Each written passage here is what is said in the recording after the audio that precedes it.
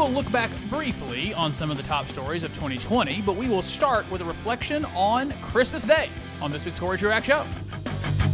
Angels we have heard on high, sweetly singing o'er the plains, and the mountains in reply, echoing their joyous strains. Oh,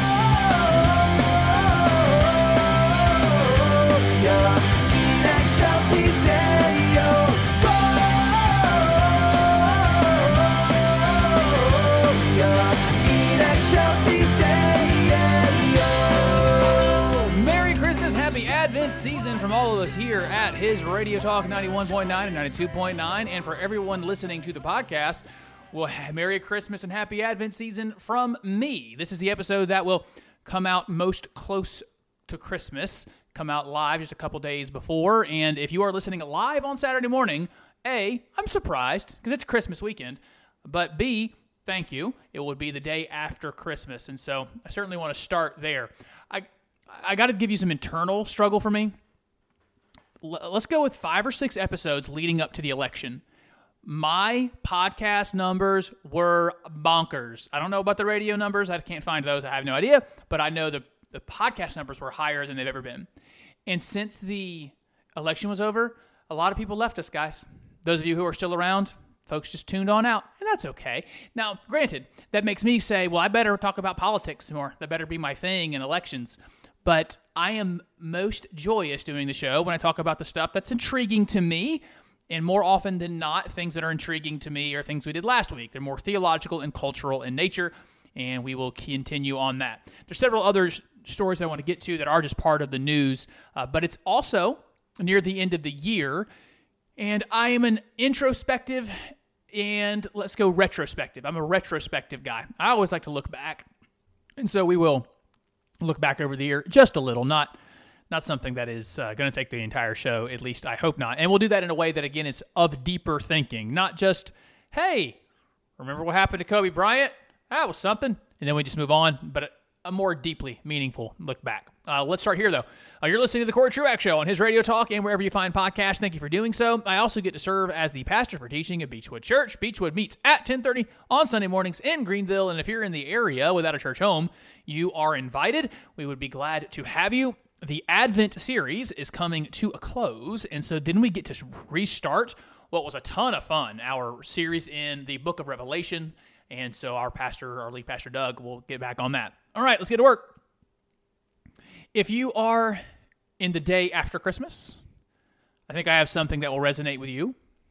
If you are leading up to Christmas, maybe I can help prepare you with a little bit of a Christmas reflection. I got to preach Sunday about, let's go with the text. From the text of Luke chapter 2, which is the Christmas story that even gets read on Charlie Brown, and we got to really explore it and use our sanctified imaginations and think about what it would be like. And sometimes I can read a room. I can read what was particularly affecting to people.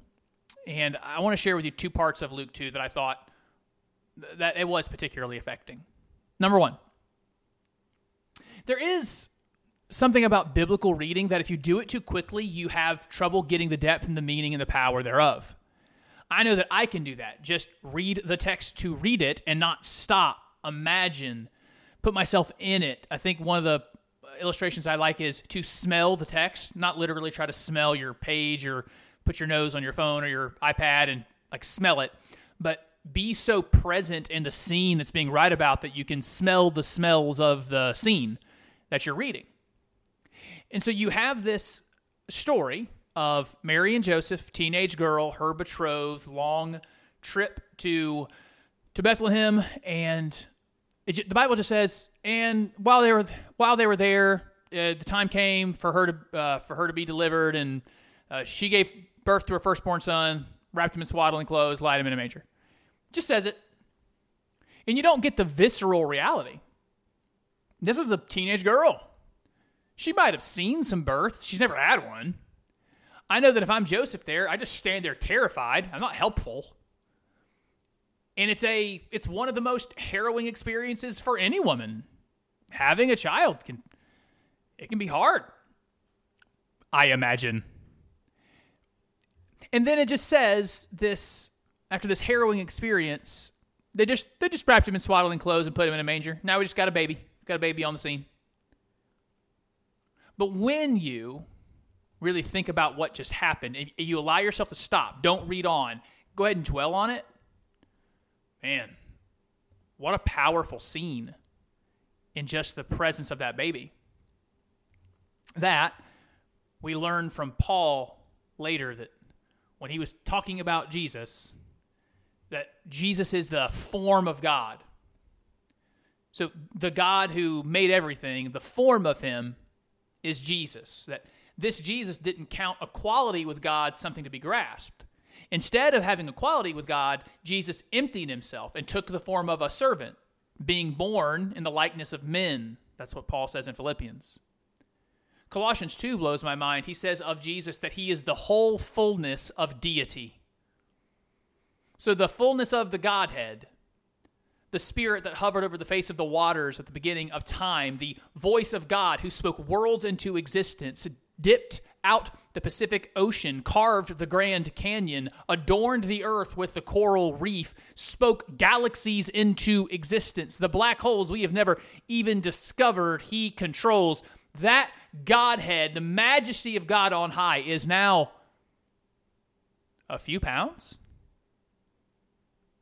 The soft skin of a baby boy being held by a teenage girl on the backside of an empire. All the power of God in a baby. You know, we have a very visceral, physical story of Christianity. A very historical story. That's why Luke begins his narrative to his primary audience is a guy named Theophilus, the guy who paid for him to go write this history. And Luke starts it with, there went out a decree from Caesar Augustus that all the world should be taxed. This taxing was the second of them, or all the world should be registered. And it happened when Quirinius was governor of Syria. It's all these facts to tell you, oh, this is real. This is a historical document I'm reading, but it isn't just real and physical. When you stop to think about what happened, it is cosmic. God in the flesh. Then there was a second realization. So that's one. First reflection on Christmas. What we're celebrating is so incredible. It should blow us away. It should barely fit in our minds. But second, maybe you're experiencing this if it is the day after Christmas, if you are listening live on his radio talk. This happens to me every year where I really enjoyed Christmas. I got up early. I went over to my nephew's house, watched them open their gifts. I spent some good time with my incredible family. I ate a meal together. Usually there's at least a football game on, at least one, and I got to watch it. And the day's just so full, and it's so merry and bright, as we might sing. But there is a moment near the end of the day as everything winds down, and I sit down on my couch to maybe watch some more football or watch an episode of something before I go to bed with two overweight dogs in my lap, and I think, that was it. I thought about it for 364 years. 364 days, sort of. Like anticipated Christmas. And it was great. It was awesome. And now it's over. I got to wait another one. And maybe that is it for you. Like you're the day after, or you're about to feel this way. And I guess that was it. This is all Christmas was or is. Well, what we talked about in that sermon was there are things where we try to find joy or meaning. You can put hope in here. You can use a lot of different words. And what we find is on a lot of things the world offers, one of the examples we gave were the four core idols of the human heart that we're all looking for at least one of these, if not more. We're looking for approval, we're looking for power or control, we're looking for influence, and then looking for comfort. One of these three things. All the decisions we make, especially the ungodly decisions we make, we're looking for one of those three things: approval, control, influence, or comfort. I always forget comfort, I feel like, because it's the last one of those for me, because mine is approval. Like if I will sacrifice comfort if it means I can be approved of, sacrifice comfort if I can have some more control. Like comfort's not a thing for me, so I always forget about that, but I know it would be for a lot of you. But when we have those things, we can, if we have any of them and we put any pressure on them, they fall over or they collapse. The joy, the hope, the meaning found in approval, comfort, influence, control, they collapse in on themselves if we put any pressure on them at all. But then there is the one place to actually find meaning, hope, joy, that does not collapse when you put pressure on it. And we learned that from what the angel said to the shepherds. The angels said to the shepherds on that hillside in Bethlehem when they said, "Glory to God in the highest, peace on earth, goodwill toward men." It's very important what was the highest there. It was glory to God is in the highest. The mistake that we make is we put other things as highest. Glory to our comforts in the highest. Glory to our approval from others. Glory to the control we have over our own lives. Glory to the influence we have over the world around us. Glory in those things in the highest. And when we have them highest and we count on them for joy, glory, or for meaning, they collapse in on themselves. But if we will live lives that are having God at the highest, He can handle it. He won't collapse in. We can put our meaning there, our joy there, and it won't be too heavy for Him. It's that question for Christmas when you finish it up and you ask, was that it? This is all we had. This was Christmas. Well, on this earth, the answer is yes. You put some pressure on Christmas to bring some joy and to bring some meaning, and it did. It brought some. But you put some pressure on it, and it's not quite going to be lasting. But there's good news. Christ has come. Hope is here. Joy is here. And we can place our meaning, our hope, our joy on Him, and it will not collapse. Merry Christmas from all of us here at His Radio Talk and from the Corey Truax Show, the podcast and the radio show. So thankful for you this year and the time you have listened. When we come back, I want to talk about a little bit of the things that have happened this year, and I'd like to just get into some of the deeper meaning of some of the headlines and stories I saw this week. We'll get started on it when you come back for the rest of the Corey Truax Show.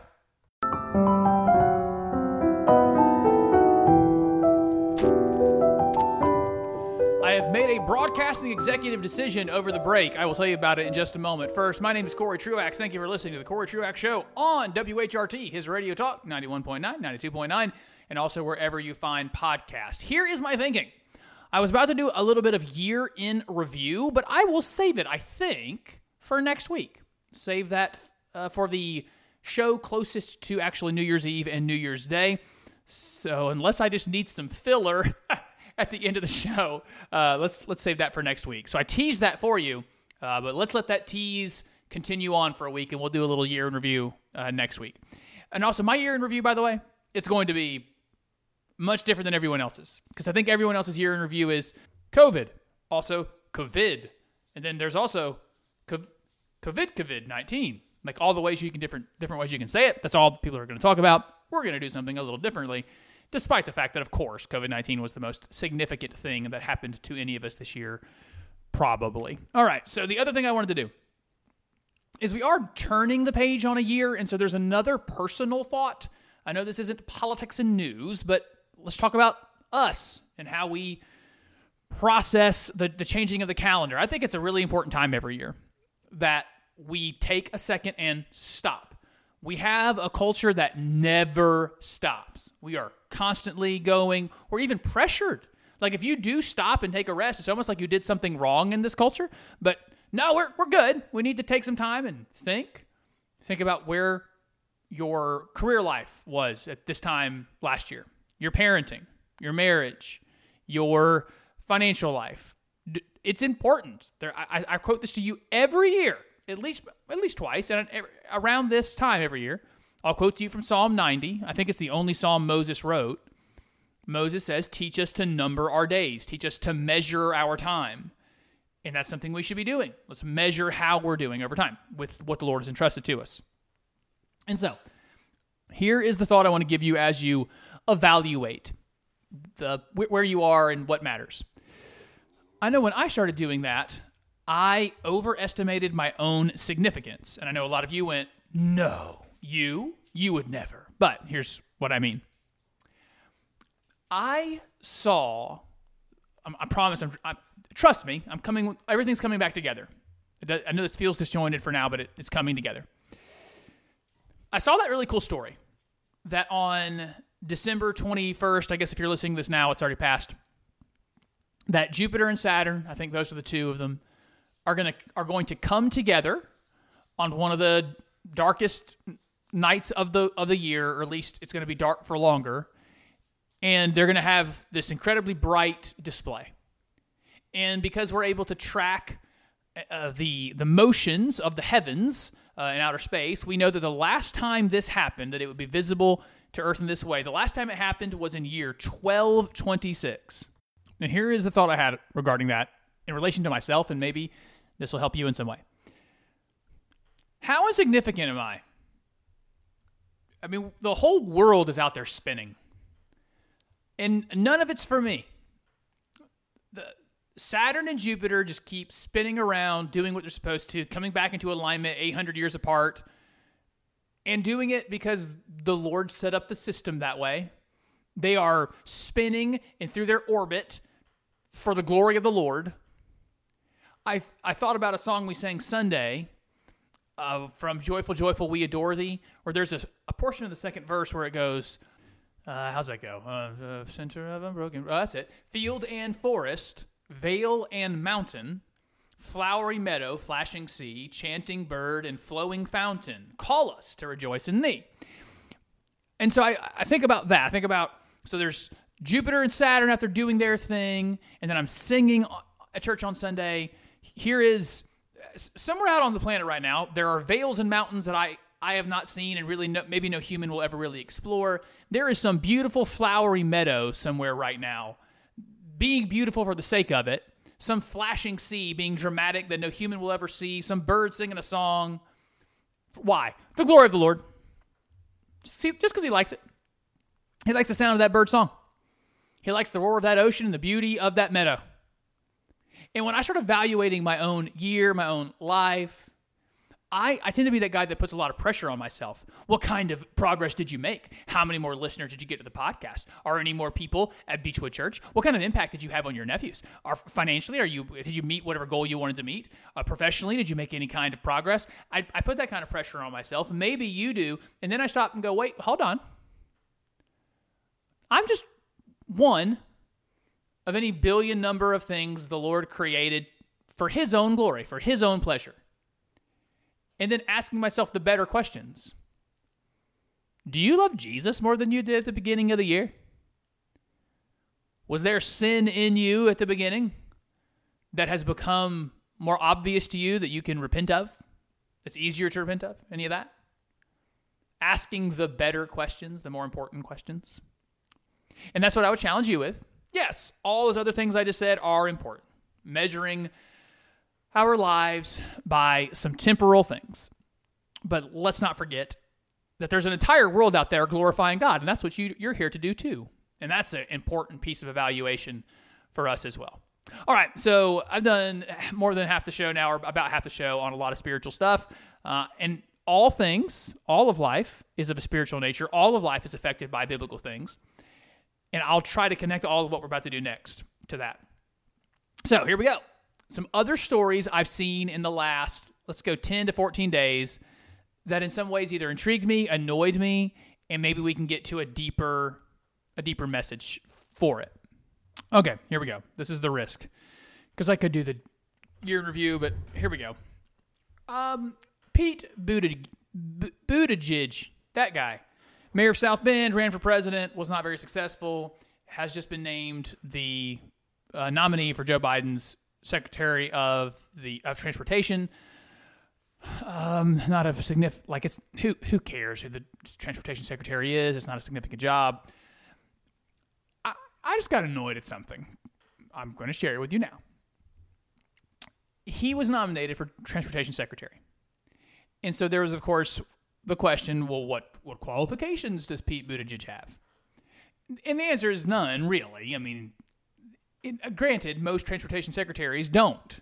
Because what qualification would you have? The only qualification is, can you manage? Can you manage a much too large organization? Here's what annoyed me.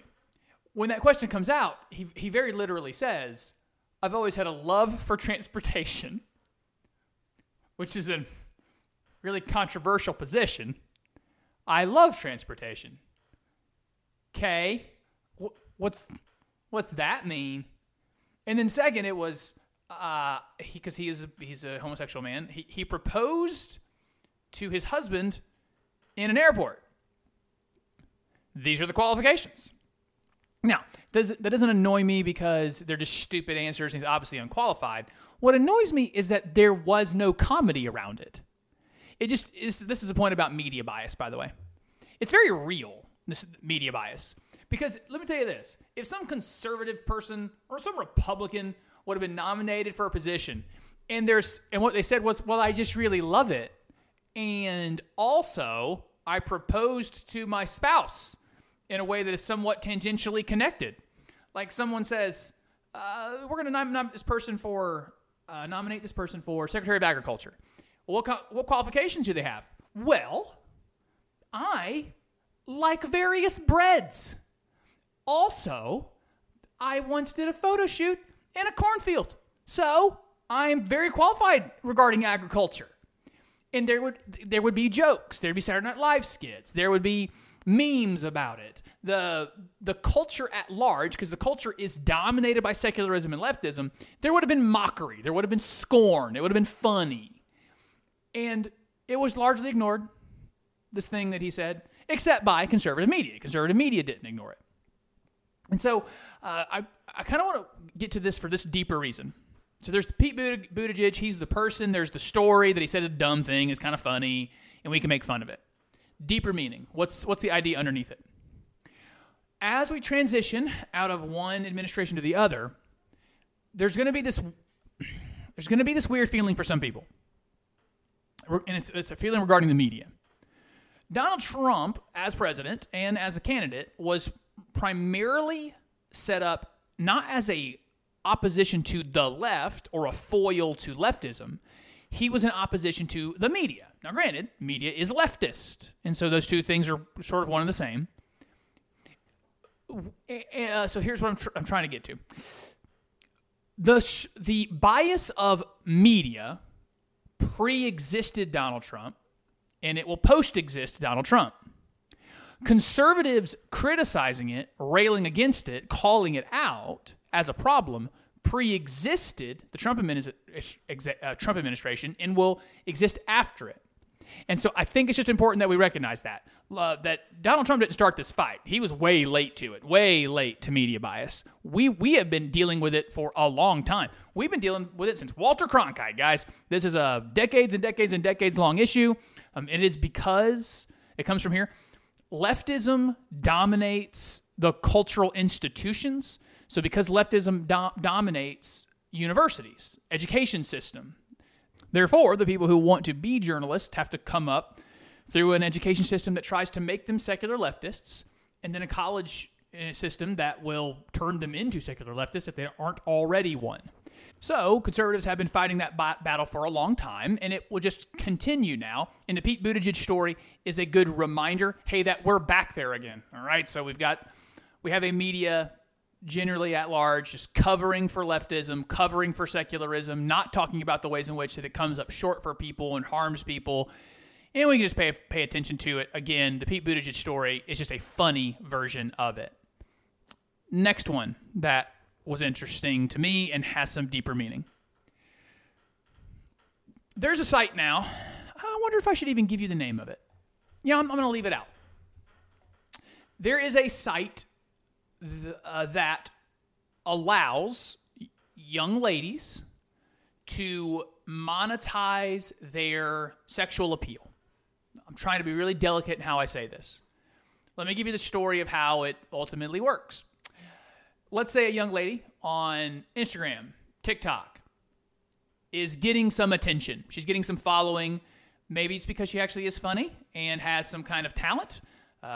Usually that's not why. Usually the reason young ladies get a lot of attention on these social media sites is because they are of a physical appeal and they're willing to maximize their physical appeal through being scantily clad. Man, my euphemisms on this thus far, pretty strong. I'm going to go ahead and say it. I'm euphemizing the heck out of this thing. And if I can't say heck on WHRT, sorry, you just edit that out. So, what some enterprising person found, this is the ugly part of capitalism, found that they should give a platform to these girls so that they can actually get subscribers, as in paying monthly, to get content that is even more risque, more revealing. So ultimately it ends up being like a TikTok and an Instagram are a gateway drug into getting people, mostly men, probably almost exclusively men, to go pay girls in their, God in heaven, I hope it's at least late teens to their 20s, to see additional images of them and pay them. So they have found a way to make pornography, I'll call it what it is, to turn pornography into something any given woman out there in her late teens, into her 20s, can go get paid for, to monetize it. So that's what the site does. I'm not going to give you the name of it because none of us should not be getting a dime from any of us. Now, there was a story in the Washington Post. I am incorrect. The New York Post that decided to do a story about this phenomenon of normal women, just normal, average, everyday women, just that are have a particular physical appeal, using this site to go make some extra money. They decided to, without her permission, focus on a 23-year-old paramedic in New York City. This 23-year-old paramedic has been working through some of the worst parts of COVID, right? That's New York City, got hit really hard. And as she's trying to make rent and pay her bills, she decides one way to do that is to take images of herself, upload them to this site, and let men pay her to see them. So they do the profile on her. Now, after that, there's a big backlash that the New York Post would expose her and what she's doing. Those are the facts of the case. We have a website allowing women to monetize their sexuality, and one of them was exposed. It offended a bunch of people. It started a big conversation on Twitter about the concept of, quote, sex work, end quote, as if sexuality is an industry. Now, I say as if. It is an industry, and it should not be. Here's the deeper meaning. So we got the New York City paramedic, we have the website, we have the news. Now, what's happening underneath? Number one is a question. What on earth could lead us here? What on earth could lead us not to women having to go get involved in some kind of actual industry, find a studio, like the pornography industry, and literally turn pornography into something that any woman with a phone, I guess technically any man with a phone, could do securely, safely, quote, safely, and get paid for it? I think at least two things have to happen that get us here. Number one is the degradation of women and women's sexuality. This secular culture that seems to want to empower women has degraded them. The way that women are talked about in a lot of music, the way women are depicted in a lot of movies, magazine shows, are as objects, not as human souls. And what's going to be the consequence of that when we decide that sexuality and the act itself is utterly meaningless, completely casual, with no eternal effect? Well, in that case, if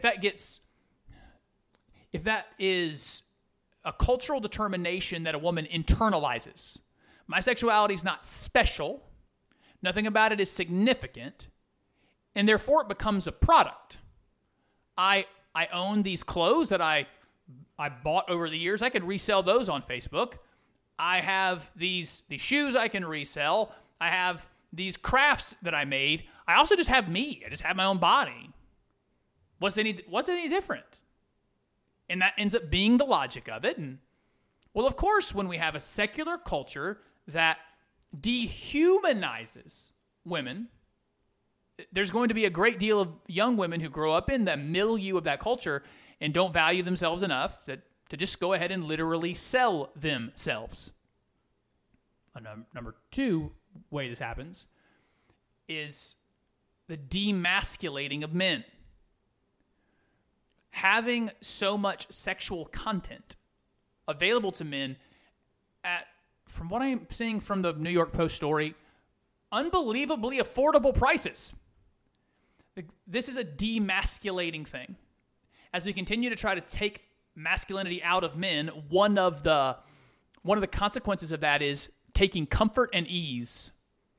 There is some kind of instinct inside of a man for something he wants, and so, man, if I can just pay this and go get it, why better myself? Why go out and tackle life by the horns? Why become a man worthy of a woman and her affection? We degrade femininity, turn femininity into a product to consume. We degrade masculinity so that the things that they want, they don't have to work hard for. You're going to get this as a consequence. So then how do we respond to it? Do we just get angry, yell about it? I don't think so. We can respond with some Christian thought. For example, we can speak loudly into the culture that people are not their sex appeal. That is not the centerpiece of humanity. And we have a culture that kind of speaks that loudly. Like, we actually talk about it as an identity, sexual identity. You're not that, though. That's your identity? Your sexual attraction? That's your identity? How people see you? That's your identity? No, it's got to be more than that, right? And so we speak that type of life into the world around us. You are not your sex appeal. We can also do that as parents with daughters, when age appropriate, speaking that into them. That this is not who you are. You are not the images of you. You are not who finds you appealing physically. You are more than that. Made in the image of God. This is who you are. Speaking that life into our daughters. Speaking that word of truth to our sons. Son, masculinity, manhood. It is in part about that Genesis mandate. Go subdue the earth. That might not mean working a field for you. That might mean something altogether different. But go subdue it. Go grab life. Make one for yourself. And in doing so, you'll be so rare, you will earn the affection, not purchase the fake affection. You will earn the affection of a woman. And there's a great deal more satisfaction in that because it is the Lord's method. And then final word on that for parents. Be really careful with your internet connection, guys. It's not just the browser histories anymore. These TikTok stars, these Instagram stars, taking you right over to this other site. There's some gateways there to be really mindful of as a parent. And that is what I would encourage you towards. When we come back, I have something that Barack Obama said on an interview that I want to address. And there was a story about Lizzo. She's a pop singer. She got in trouble. And I want to tell you why and how absurd it is. We'll do that when you come back for the rest of the Corey Truax Show.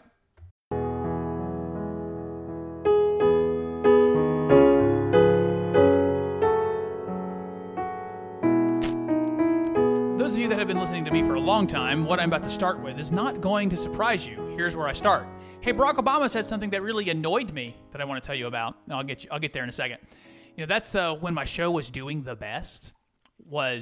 We were still near the end of the Barack Obama administration before the Trump stuff started, and so many more people loved me then. God, it was awesome because I had my ire turned in a direction that they all loved, and I was good at it. I'm a good irer. That's not a word, by the way. All right, so here is facts of the case, and we'll get to the deeper meanings underneath. Barack Obama's got a book out, as I would expect from him. In his, less than 60-year life, he's able to produce like 800 pages about himself. because the only person more self-obsessed than Barack Obama is me. I don't even know if I could produce that much content about me, but I don't know. If I had to put some effort into it, maybe I could get there. So I want to play for you something he said on Trevor Noah. So he went on Trevor Noah to promote his book. They start talking about some political matters because Barack Obama was obviously once president of the United States. And let me put this in a category. I talked about secession last week and this idea of unity versus division and whether or not we can be a unified people. I've got folks on the left talking the language of unity, but then Barack Obama is going to say what he does here, and you wonder, well, then how? What are we unifying around? How is this possible? And that's where we'll be headed in this discussion. So here is former President Barack Obama on Trevor Noah. The Republican Party is the minority party in this country. The only reason that it doesn't look like they're the minority party is because of structures like the U.S. Senate and the Electoral College that don't render them the majority party. So they have certain built-in advantages around power, given their population distribution and how our government works. But the truth of the matter is that 60% of the people are occupying what I would consider a more reality-based universe. Yeah, that's helpful. That whole unity thing. It's super helpful to say that the people who disagree with you aren't living in reality. So not that you have different opinions or different backgrounds and how you see things. One of them is not living by the actual confines of that which is true and that which is false. Several things there got on my nerves. Number one, he's talking about how the Republican Party, which I'm not a huge fan of, it just happens to be the better of the two, and it's not close. I actually should make that clear. There isn't a question about which of the two is better or worse. Republicans have a ton of problems, but the Democratic Party largely is a purveyor of the evil ideas that wreck people's lives, wreck people, and wreck cultures, and also specifically hates the church, hates Christianity. This is who that party is. Both parties are terrible. The Republican Party is the better of the two, and it's not even close. But this idea that they are the minority party. Well, and also, by the way, hear me say they, not we, because I'm not one of them. Are they the minority party? They might be the lesser of the two plurality parties. There is no majority party. It doesn't exist. But the Republican Party might be the smaller of the two plurality parties. But I'm not sure of that for this reason. He's talking about presidential elections, Barack Obama is. And yeah, in this office that we have put too much power into, put too much meaning into, and everyone shows up for it, yeah, Republicans tend not to win those votes. Very comfortable with that reality. You start looking around the state legislatures, Republicans run a lot of those. He talks about the structure of the Senate, I'm going to get to that second, as if that's a bad thing that Montana gets 2 votes at the same time California gets 2 votes. But you don't even need to make... you can respond to that argument just by looking at state legislatures. The Republican Party is healthy. It's fine. Democratic Party is healthy and fine, too, when it comes to just general success. The idea that the Republican Party is this tiny little minority does not comport itself to reality, that last thing he said. Then, number 2, this is that issue of unity. He bemoans the fact that this is how our government works, that some group could have some power despite not being 50% plus 1 of the population. This is the point of our system. The point of our system is that nothing can really happen. No one can really do anything of real consequence unless there's really broad support for it. If there's not really broad support, you can't do things to people. That's how the system works, and it has protected us. It's been good for us. But he bemoans that because in leftism, everything is about power. It's about control. It's about making people do the stuff you want. And so we have a system that doesn't allow that. Our system doesn't allow people to control other people. And, of course, folks on the left will think that's a very, very bad thing. In the final part there, I should elaborate. And so what do you do for unity in a situation where someone says, the thing we want is to be able to take the reins of power and make you do what we want? and even rails against the system that has brought about so much prosperity, rails against the system that's brought about so much stability over 240 years. And when another side says, like me, I mean, the system's been good. The system of governance has been so stabilizing. We should keep that. We shouldn't denigrate it. And the other side says, no, let's throw it out. Well, how do you actually come to any kind of unity on that? That's going to be quite difficult. And the final thing on the Obama audio there, when he says that thing about reality-based, one is living in reality, the other one isn't. Of course, that's insulting. You know, being in broadcasting as I am, even though only small, I get those messages from people. I get those writings from people that are just insulting, and they act like they know so much more than I do. They come from that perspective, and I'm always just blown away by the attitude of speaking, for example, speaking down to me or speaking down to others. That's what Obama did there, speaking down to somebody. By the way, some of the messages I get that are denigrating and speaking down to me, I'd love to sit down with a lot of those people and let's just take an SAT. Let's take an ACT. How about we take any kind of aptitude test, some American history? How about we get quizzed on the Constitution? Let's see who knows more. I'm going to take a bet on myself for a lot of these. And I know that sounds arrogant because it is, but just a statement. As some of you don't know some of the contact I do get from people, that's how I often want to respond. In any event, this idea of reality-based. Yeah, I would say that of the left in some ways, like men can be women, men have uteruses. Well, or uteri? I don't know what the plural of that is. Nevertheless, I'm willing to say, yeah, in some ways you're not living in reality. But I am more willing to say, no, I think your values are wrong. I think you've not seen the data that contradicts the thing you're saying. Not that you're not living in reality. And so when one side actually does look down on the other side, how does that come to unity? I don't even know how to start there. When one side actually looks at the other and says, you little children, you idiotic little children who just don't know enough. If that's the starting point, I don't know how to get anywhere else. Okay, 2 more stories that have either interested me or annoyed me over the last couple weeks. There is a pop star named Lizzo.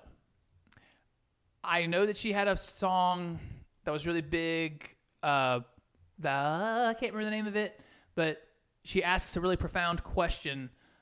Why men great till they gotta be great? That's the profound poetry of Lizzo. She's a big pop star. She's how do I say this? She is in part known for being one of the body positivity figures, so being okay with how you are physically, for women who are well overweight. So that's